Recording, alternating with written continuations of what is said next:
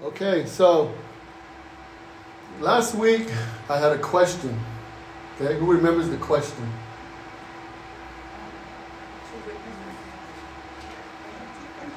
Okay, well, the first one is what the question was.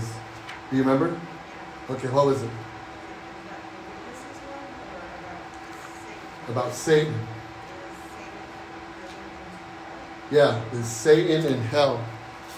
That was the question.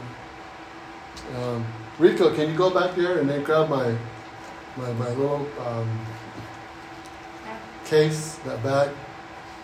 Is Satan in hell? Okay, what do you think? I see this. Okay. Okay. Not yet. He's going around like a roaring lion. Okay. He may be dead. All right. All right. Well, so you remember the question? What's your answer? Yes. Okay. All right. So I got yes. I got no. I got not yet. Okay.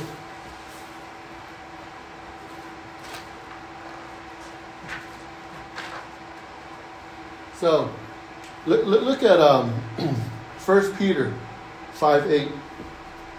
Okay, 1 Peter 5:8. Our internet went down, so look at 1 Peter 5:8. Be sober, be vigilant, because your adversary, the devil, walks about like a roaring lion. So where is he walking around at? In this world. Okay, he's walking around in this world. Look, seeking whom he may devour. Okay. Now, go to John 14.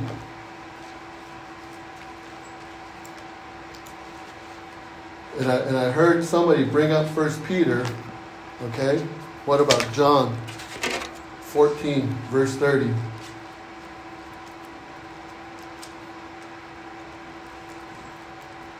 Okay, let me find it here.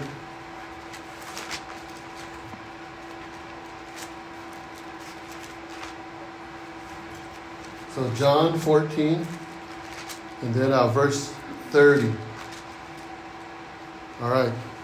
Okay, look, he says that I will no longer talk much with you, for the ruler of this world is coming, and he has nothing in me. Okay? Now, go to Ephesians, okay, chapter 2. And look at verse 2. Ephesians chapter 2, verse 2. In which you once walked according to the course of this world, according to the prince of the power of the air, the spirit who now works in the sons of disobedience. So, the question, is Satan in hell? The answer is no. He's not in hell. And I like that answer. Not yet. Not yet. He's not in hell. See, we need to understand that. Some people think he's there in hell. And then some people put God up there in another place. And I always hear people say, the man upstairs. You know, there's no man upstairs. God is all around. He's a spirit. He's a spirit. And he lives in us, in each and every one of us. It's amazing. You know, God can be in another part of the world. He's here tonight. And he's there. All at one time. The enemy, Satan, cannot do that. Satan cannot be everywhere at once. That's why the Word of God tells us he's roaming around trying to see who he's going to attack next. And then his helpers, those that followed him when he was cast out of heaven, are the ones that are out there working, doing the work of the enemy, Satan, the demons. So I always think about that. I always say, how mighty God is. Yes, amen. How mighty God is. You know, that Satan, I mean, he's still, he can't be in two places at once. But God can. Yes. Now, go to Revelation, okay? And look at chapter 20. Revelation chapter 20. And then look at verse 10. Revelation chapter 20, verse 10. It says, the devil who deceived them was cast into the lake of fire and brimstone, where the beast and the false prophet are, and they will be tormented day and night forever and ever. Amen. That time has not come yet, but that time is going to come. Yes. That time is going to happen. See, the lake of fire, that's hell. That's hell. Satan is not there yet. But when that day comes, when we get to this point here in Revelation, he's going to be thrown into the lake of fire forever and ever and ever. Praise the Lord. Praise the Lord. Now, go down. Look at verse 13 in the same chapter. Amen. Look at verse 13. The sea gave up the dead who were in it, and death and Hades delivered up the dead who were in them. And they were judged, each one according to his works. Who are they that will be judged according to their works? Who are they?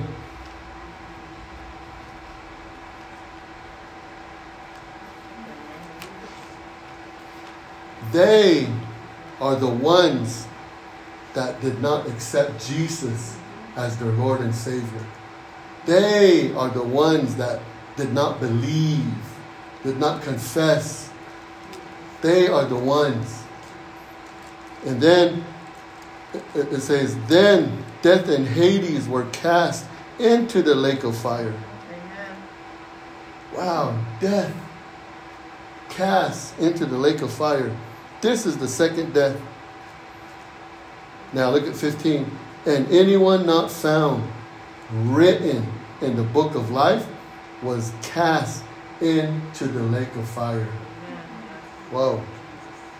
The book of life. It's a book. It's a real book. Names are in it. Is your name in it? I praise the Lord. That song we sing, praise the Lord, I saw the light. Praise the Lord, my name is written in the book of life. Amen. Praise God. Praise God.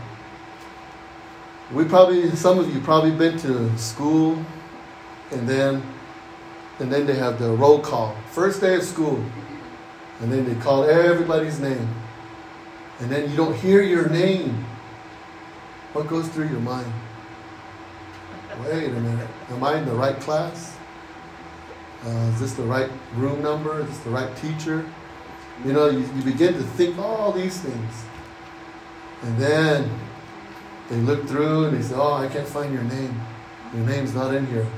Go back to the office. Go figure it out. Let's see what happened. Fix it. Fix it. There's going to be a time where the book of life is going to be open. Those that didn't accept Jesus, their names will not be written. But they can't go back and fix it at that point. It's too late. It's too late. it's too late. It's already done. And that's the word of God right here. So, I don't know why I brought that question up. But when I brought that question up, now I know why. Because all of that I talked about, it goes with our Rico. It goes with our Bible study tonight. The book of Esther. And when I was praying and I was asking the Lord,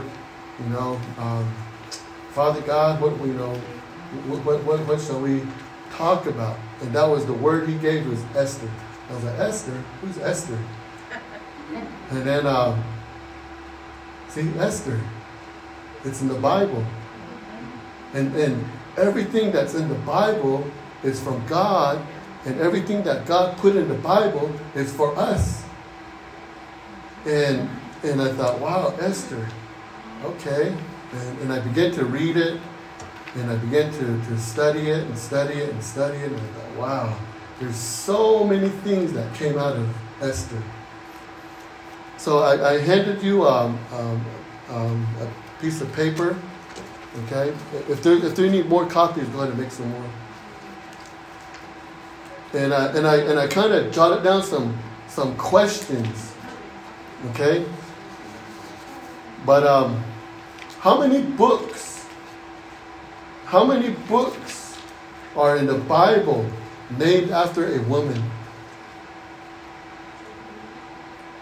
2? Everybody agree? Okay.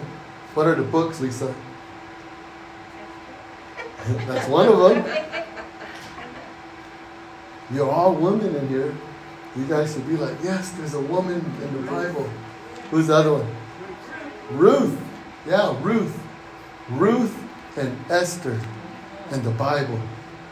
Okay? Now, if you look at that first sheet there, look, it says Ruth and Esther are the only 2 books in the Bible named for women. And then the providence of God is an important theme in both books. Both are historical narratives vital to the history of the nation Israel. Ruth is read by Jews at the Feast of Pentecost. Esther is read at the Feast of Purim. Now, feasts are important in both books. Relatives played important roles in each book. Death is essential to the plot of both stories. Each story has someone who stood in the way of God's plan. Whoa. Each story has someone who stood in the way of God's plans. Who's that? Satan. Right? The devil. Remember? Walking around to see who he may devour. But more than that, he's trying to mess up God's plan. And he's been doing it ever since from the beginning in Genesis. He started out deceiving Adam and Eve to take that apple. See, he tried to mess it up. And he kept doing that. He's doing that. And he's doing it. He's still doing it today. Now look, there are many contrasts between the 2 women. All right, look at Ruth. Ruth was a Gentile woman from a pagan country who married a Hebrew. Esther was a young Jewish girl who married a pagan Gentile king. Ruth was a widow. Esther, an orphan. Ruth came to Israel. Esther was in exile. Ruth was a Gentile living among Jews. Esther, a Jew living among Gentiles. Wow, opposite. Ruth was a proselyte. Esther influenced many proselytes. Ruth gleaned in a field. Esther ruled in a palace. Ruth was poor. Esther was rich. Ruth was the grandmother of a king. Esther was related to King Saul. Ruth gave life. Esther ordered death. Both were foreigners living in a land other than their own. Both found favor in the eyes of those who saw them. Both were taken into the homes of relatives. Both of their relatives were a blessing to others. Both were women of integrity. Both were submissive, willing to die in order to do God's will. Wow. Both were willing to die in order to do God's will. Both were dressed in special garments in order to make their request. Both brought joy to the Jews. God redeemed Ruth to perpetuate the line of our Redeemer, the Lord Jesus Christ. God saved Esther to protect the nation through whom the Redeemer would be born. Wow, amazing. These two women in the Bible that God had used. How many of you read the book of Esther? Okay? And then I heard you said, can we watch the movie? All right? Now, reading the book and watching the movie, are they alike?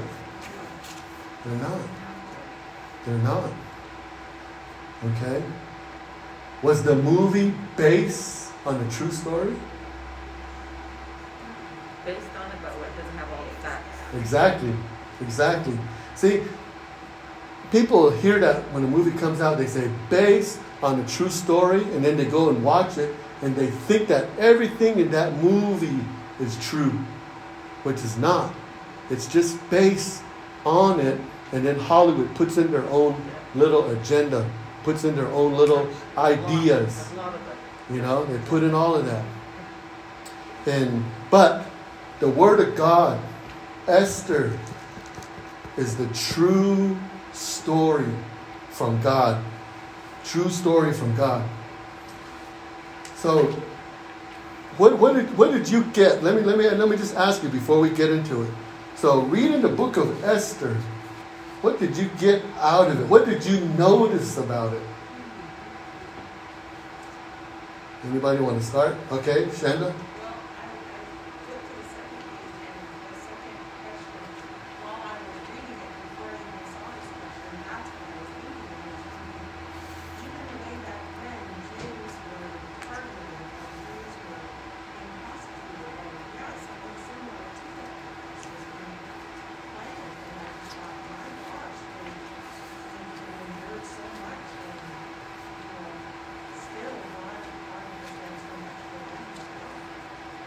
Are you talking about, so the question where it says, does Esther remind you of the Holocaust?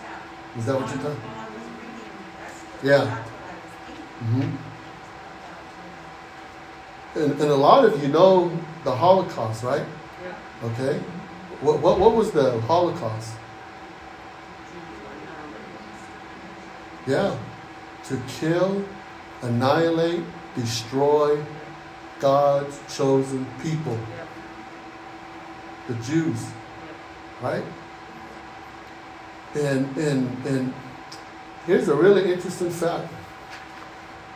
Did you know that the way Hitler manipulated the people is the way people are being manipulated today, right now? Yep. Did you know that? Because what Hitler did is he shut down like all the newspapers. And then he put everything on the radio, broadcast it. So people would hear without even knowing. And then they think, oh, that's true. Look what's going on right now. Look what's happening today. Except for us today, you know, Satan is still at work because now we're considered Gentiles, but we're also considered part of the Jewish nation as well. See? So the elimination of our faith as a Christian, the same thing in Esther's time is happening today, right now. The enemy. And what Hitler did is exactly what's going on. Because where are you hearing the news? What made you wear your mask today? Yeah, but where did you hear it? Social media and TV. Who told you? What if there was no news? What if there was no television? What if there was no internet? What if there was no any kind of communication except just one-on-one? See? We had to hear it from somewhere, right? And then what do we hear behind it? We hear that it's for your protection. And then not only that, but with the vaccines and all these things that's going on. You know, and just getting into God's Word, it's just so amazing. So, but moving on. Yes. Thank you for bringing that out right there. So that was one of the questions that was here. What about anybody else? Anybody else that noticed anything spectacular? Okay, Lisa? I don't know if it's spectacular, but one thing I thought was really interesting was the juxtaposition between Esther and then Haman.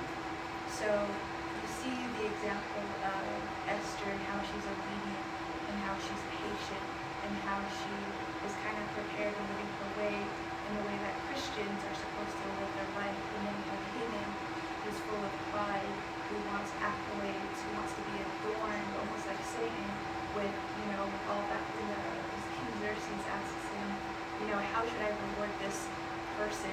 He's telling him how he would like to be rewarded. And then in doing so, in his manipulation, he actually ends up, I think, killing himself because of the guillotine that he ended up building. It's like he died not just by his own hand, or not just because he was a bad person, but by his own hand. Mm-hmm. He actually ended up getting executed on that guillotine that he built. So he was preparing his own death. Okay. Yeah. And then Haman. Haman,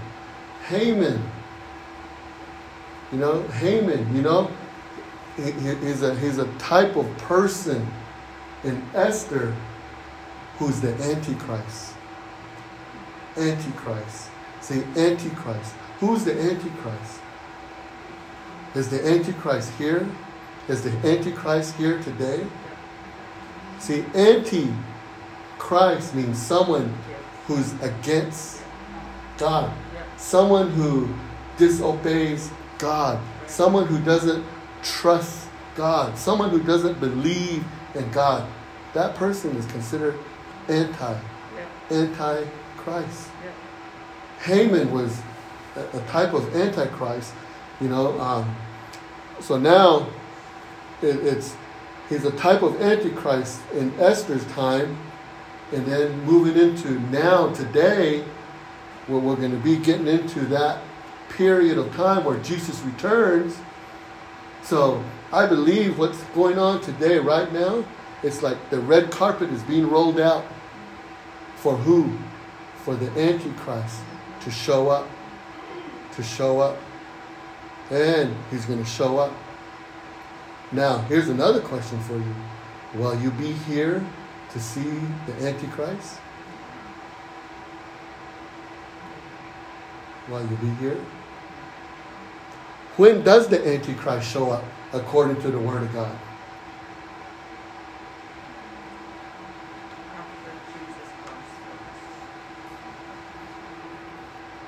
Okay? So, right now, Jesus hasn't returned. Okay? But he's going to. He's going to return. He's coming again. He's coming soon. We don't know the time, the day, the hour, but he's going to return. And then when he returns, the Word of God tells us all those that are asleep will be taken up first.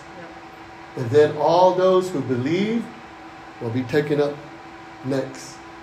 In the twinkling of an eye, just like that. And then those that didn't believe will still be here. And that's the start of the tribulation. So when that tribulation starts, Okay? The first 3.5 years, the Antichrist is going to make his presence, and then people are going to see him as, whoa, look at this guy. He can solve all our problems. But then the last 3.5 years, chaos. That's basically the tribulation there, in that period of time. So, and oh man, but that Bible prophecy, it's so exciting because we're actually living in it right now. And we're actually seeing these things happening, going on. And to me, that excites me because that tells me that it's coming. Jesus is coming. Jesus is coming. Now, what are some other things that you've noticed in Esther? Okay, we heard about, how it relates to the Holocaust. And then and then Haman. Okay. I think that her relationship with her uncle was that of obedience, listening to what her uncle said, because he was a believer, had raised her in that way also, and the one that had asked her to go into that. So there's this relationship, a really good relationship, where she listened to him and followed what he said, because he was also knew what was coming up. So they had this such a good relationship where I guess the obedience part of it is what I'm really getting at, is how she was obedient to everything that he told her.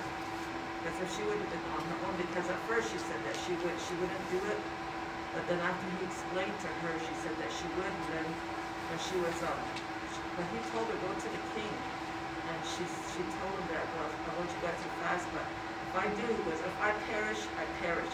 And she wasn't afraid to die. She just said, if I die, I die. But I'm doing it for a cause that I believe in. Mm-hmm. Yeah. And that's also another, we're going to get to that down the road, what you just brought up about Esther. Now, what about this? How many times was God mentioned in Esther? 0.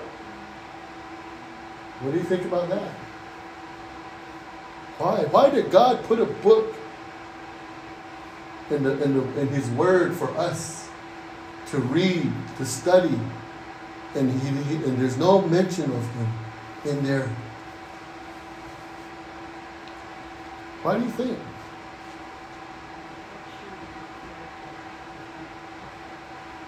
Okay.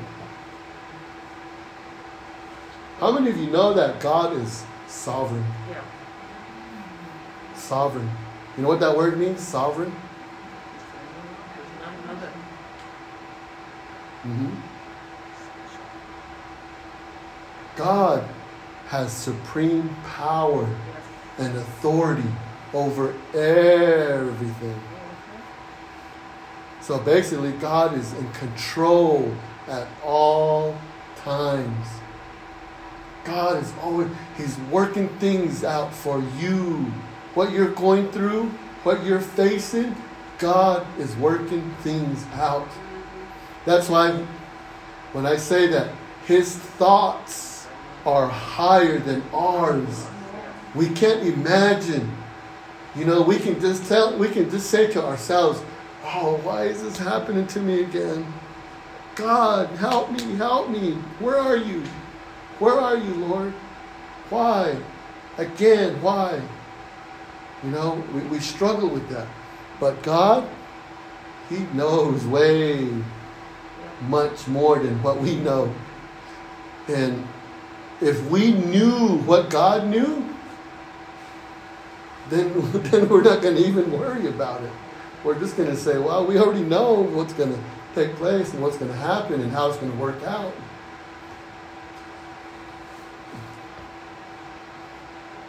So like my sister back there, when you were talking yesterday or the other day, Monday, when you heard the news and then you started to run around and, try to get tested to see, that's in your own strength doing that. But know that God is sovereign. He has power and authority over everything. He's in control. He's working out things for you in your life that you're just going to be amazed. You're going to say, wow, God, thank you, God.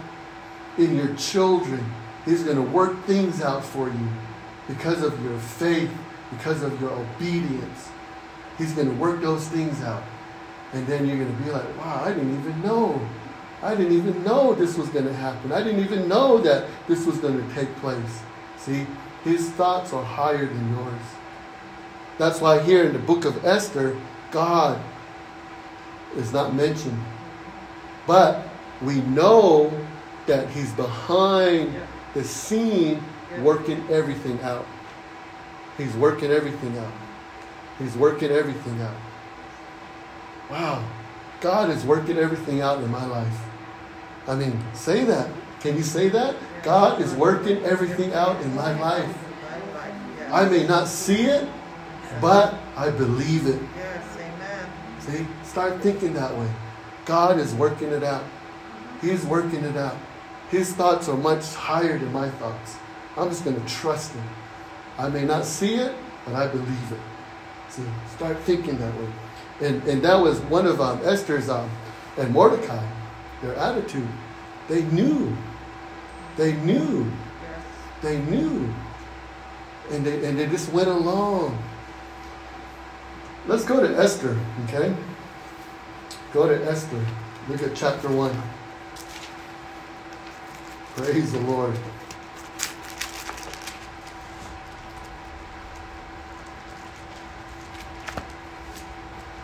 So we're just going to highlight bits and pieces here and there, but I encourage you to really read it and then use those questions there to help you dig deeper into the Word of God. So look at chapter 1. Now it came to pass in the days of Ahasuerus. Okay? So that was actually his name, but they changed it to King Xerxes. Okay? Okay? So that's one of those questions there. Okay?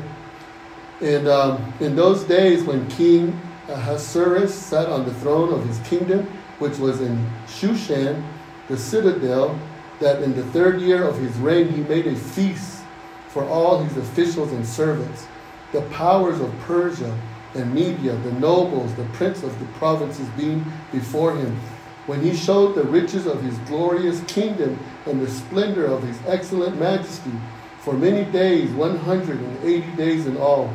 And when these days were completed, the king made a feast lasting 7 days for all the people who were present in Shushan, the citadel from great to small, in the court of the garden of the king's palace. There were white and blue linen curtains fastened with cords of fine linen and purple on silver rods and marble pillars, and the couches were of gold and silver on a mosaic pavement of alabaster, turquoise, and white and black marble. And they served drinks in golden vessels, each vessel being different from the other, the royal wine in abundance, according to the generosity of the king. In accordance with the law, the drinking was not compulsory, for so the king had ordered all the officers of his household that they should do according to each man's pleasure. Queen Vashti also made a feast for the women in the royal palace, which belonged to King Ahasuerus.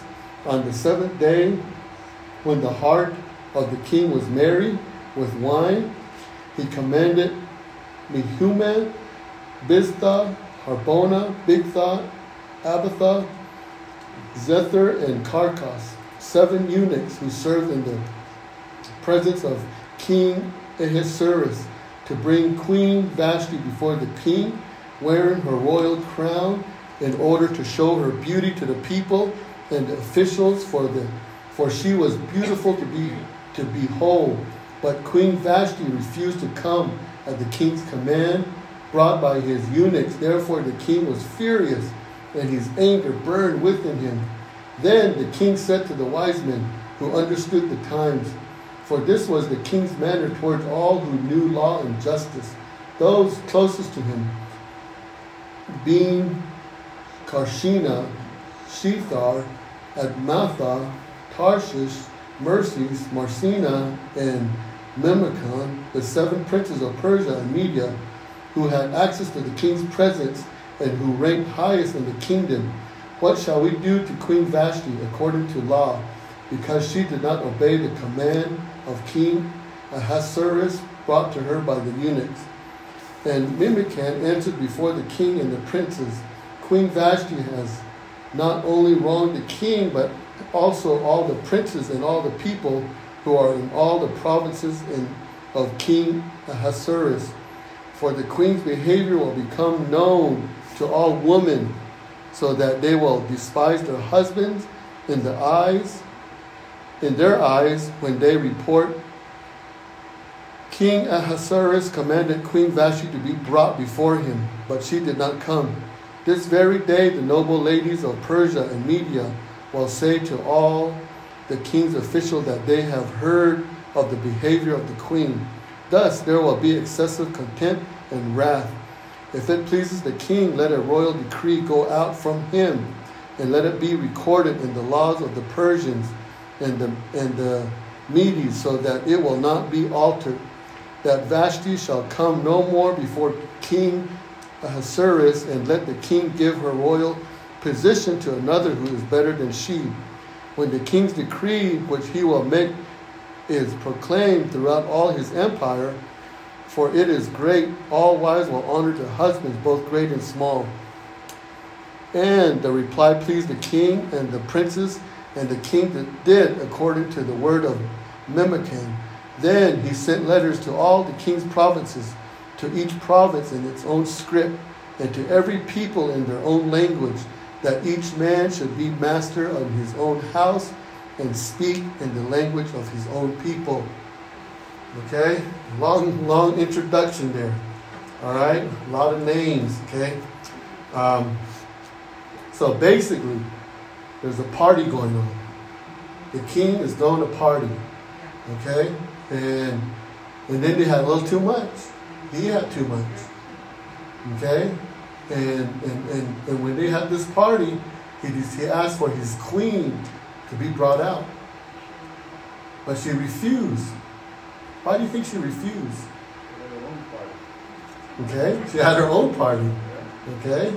That could be it. Women's liberation.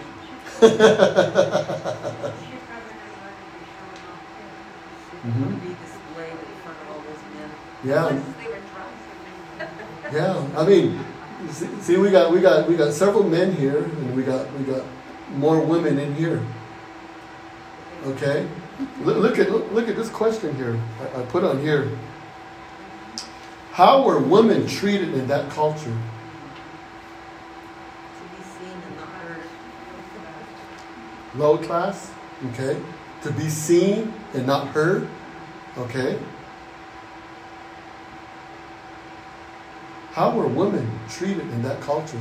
Okay, so if you continue to read on, what happens? What happens? When she refused.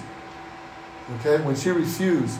And then this brings me to this right here. Look at how does the king decree conflict with Ephesians 5:21-33. Now let's go there. Look at Ephesians.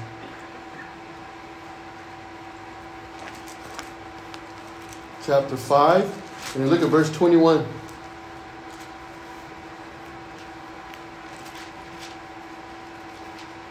Okay, look at 21.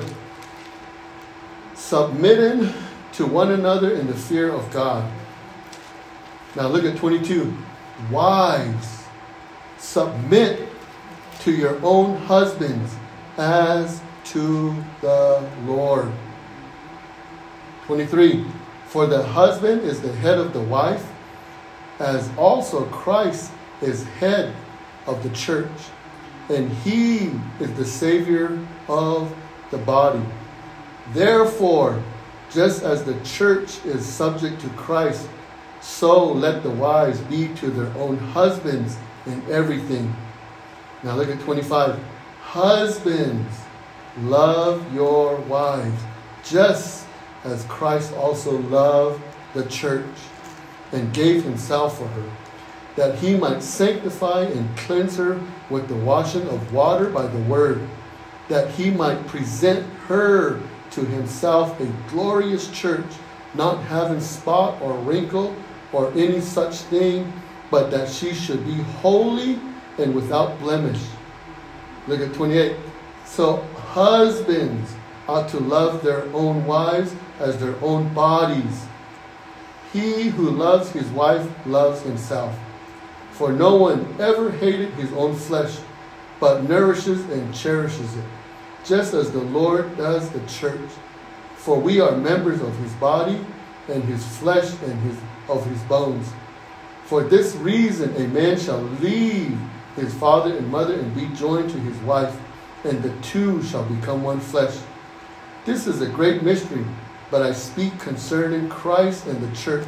Nevertheless, let each one of you in particular so love his own wife as himself, and let the wife see that she respects her husband. Do you see that in the decree? Do you see that in that decree that was made?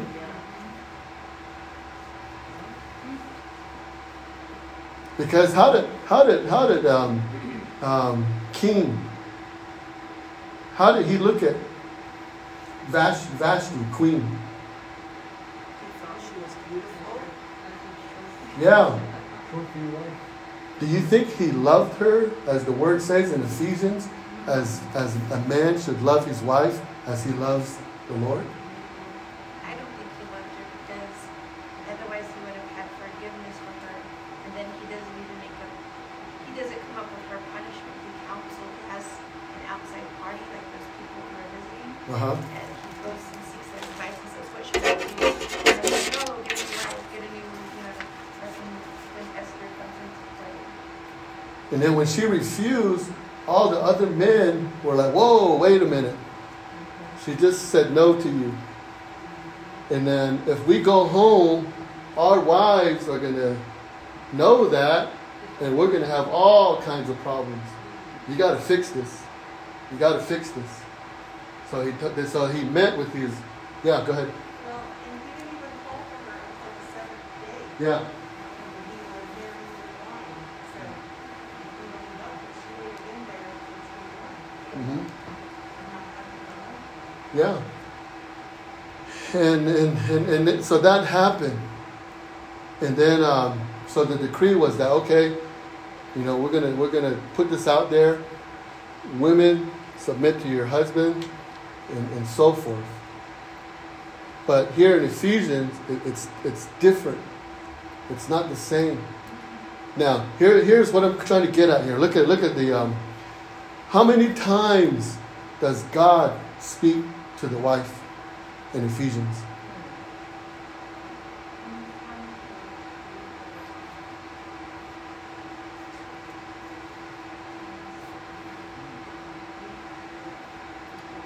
I'll give you a hint. I'm holding it up right here. Well, one at the end, but basically one. Okay? Because look, verse 22, wives, submit to your own husband as to the Lord. And that was it. But then at the end, we're going to get there here in a little bit. But then throughout the next verses, it's husbands, love your wife just as you love the church. And he says, husbands, love your wife as your own body. And then he says, husband, again.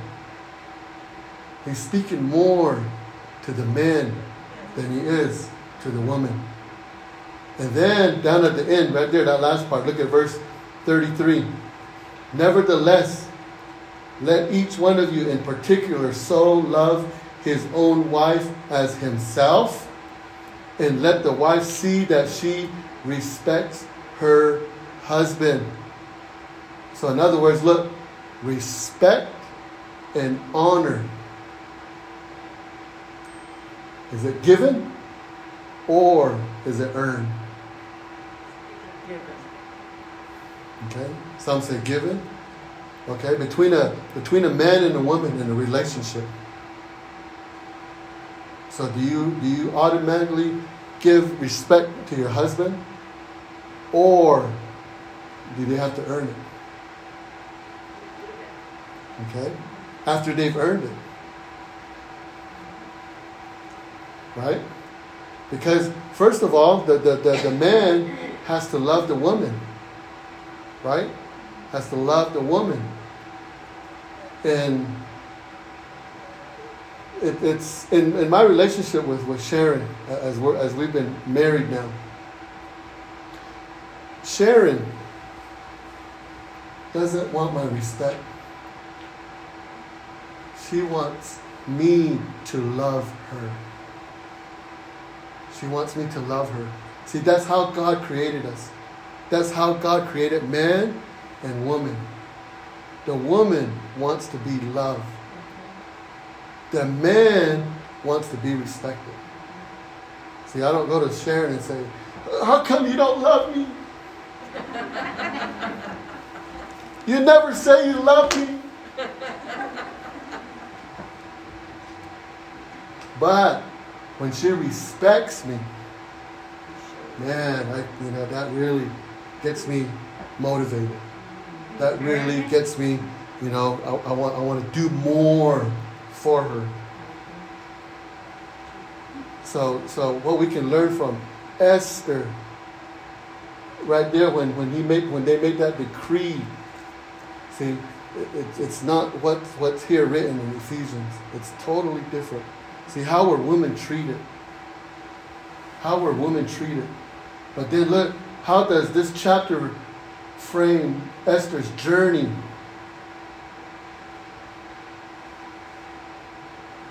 In the next coming chapters.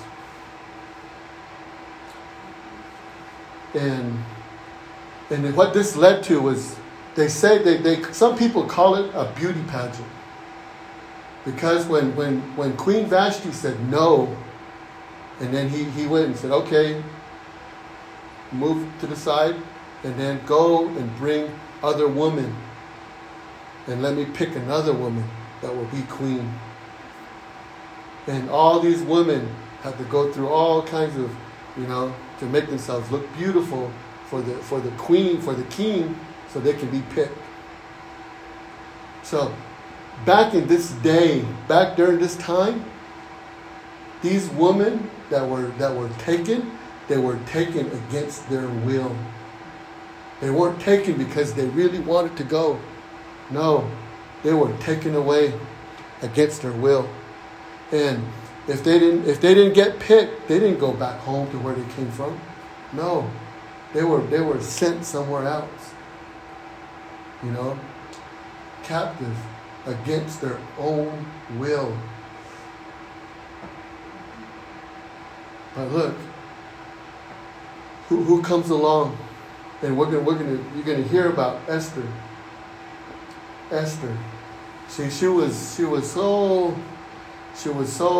different. The world looks at people on the outside.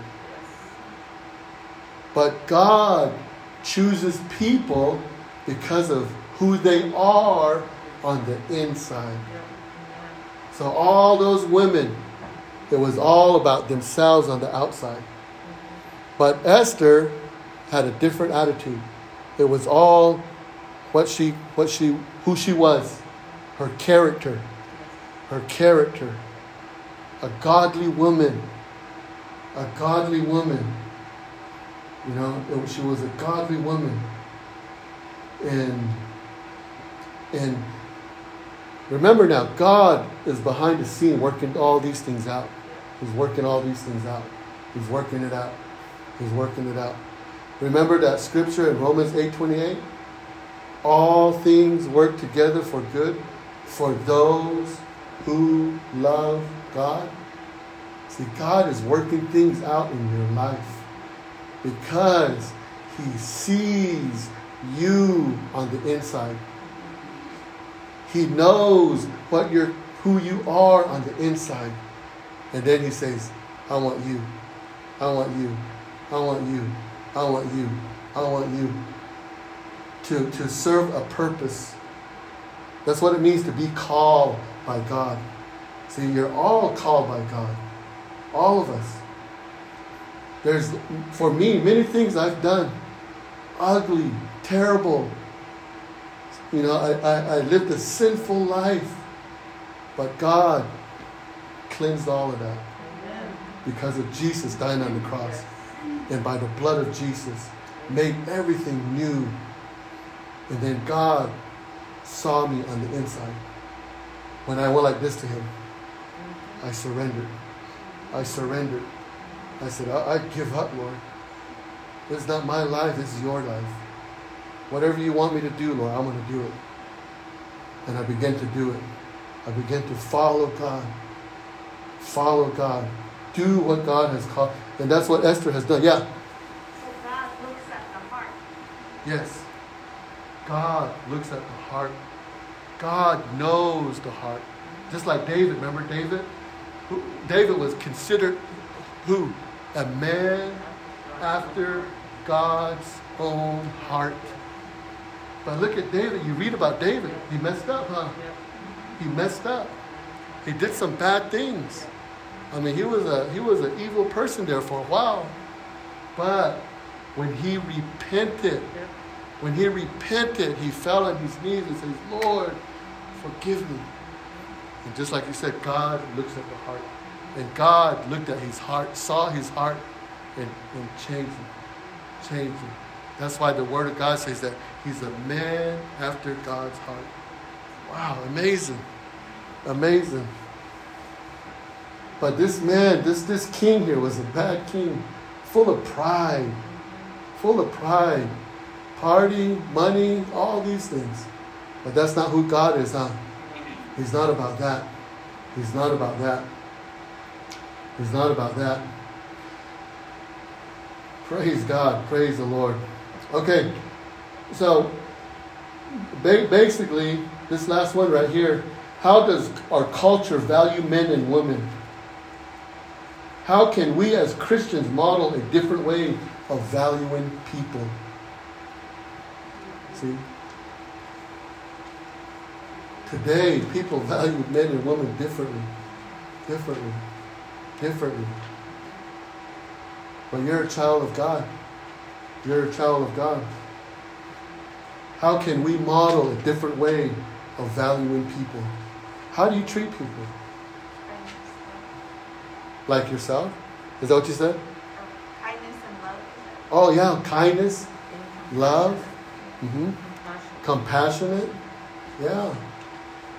See, remember we talked about these past couple of weeks of dealing with people. You know, you should deal with people just as the way God sees them. And then value them just as the way, you know, who they are. Who they are. Praise God. Praise the Lord. Okay, you know, there's other questions in here. And, you know what? Let's finish with this one right here. I really want to get to this one. There's another part where Esther hid her identity. Did you read that part? Because Esther was a Jew, right? And then when she went before the king, she didn't tell him. Mordecai told Esther, no, don't tell him. Why?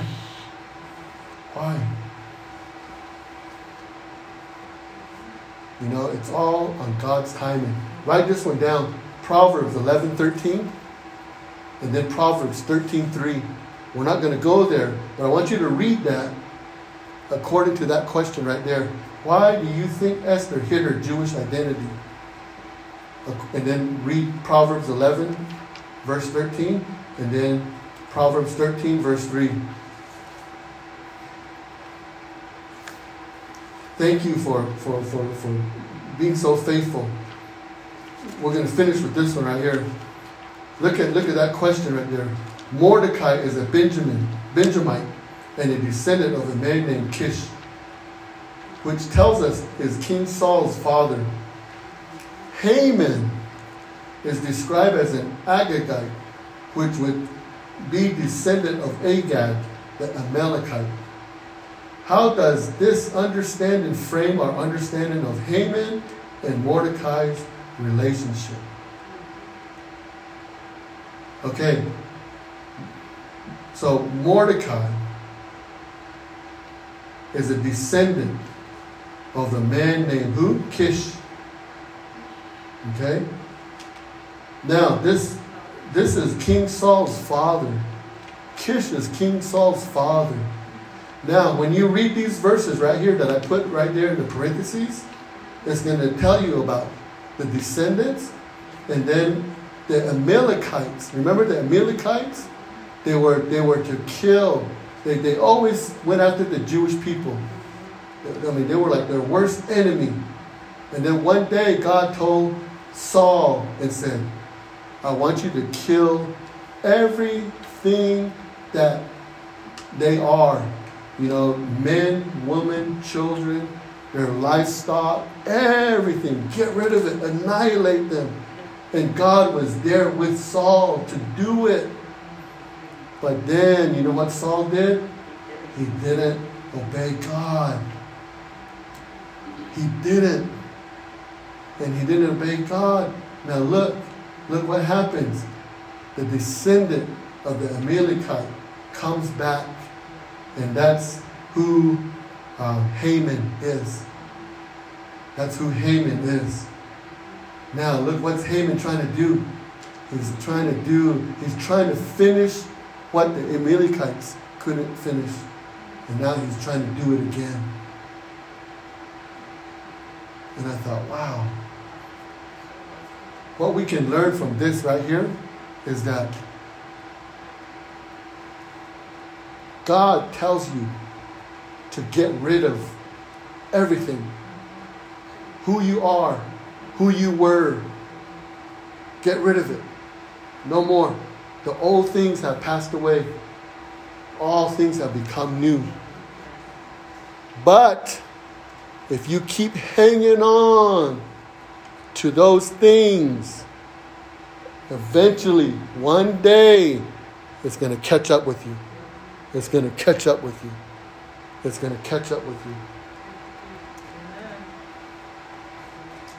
I used to use alcohol. And if I were to continue to hang on to that as a child of God, it's going to catch up with me. I used to smoke cigarettes.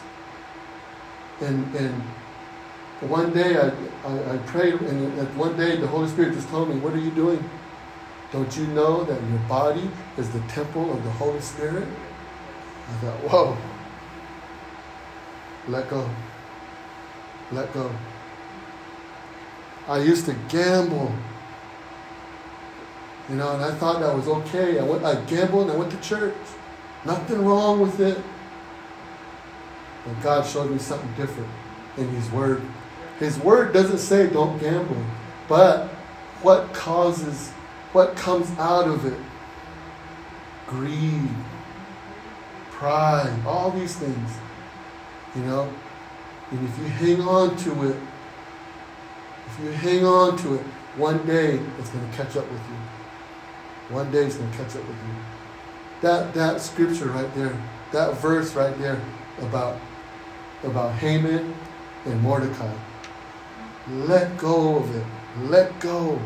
Let go. Let go. Don't hold on to it.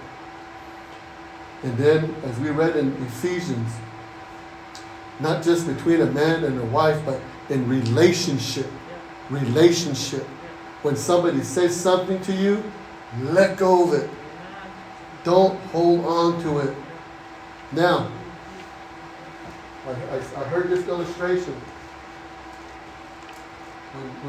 Okay, I'm going to use me and Sharon as an example. She says something to me. Oh man, why'd you say that to me? I grab it, I hold on to it. I don't let go of it. And I stick it in the ground right here. Because I'm holding on to it. And then she says something again. Oh man, I grab it, I don't let go of it. I stick it in here. And I keep sticking them in here. I guess, what am I creating? I'm creating a wall.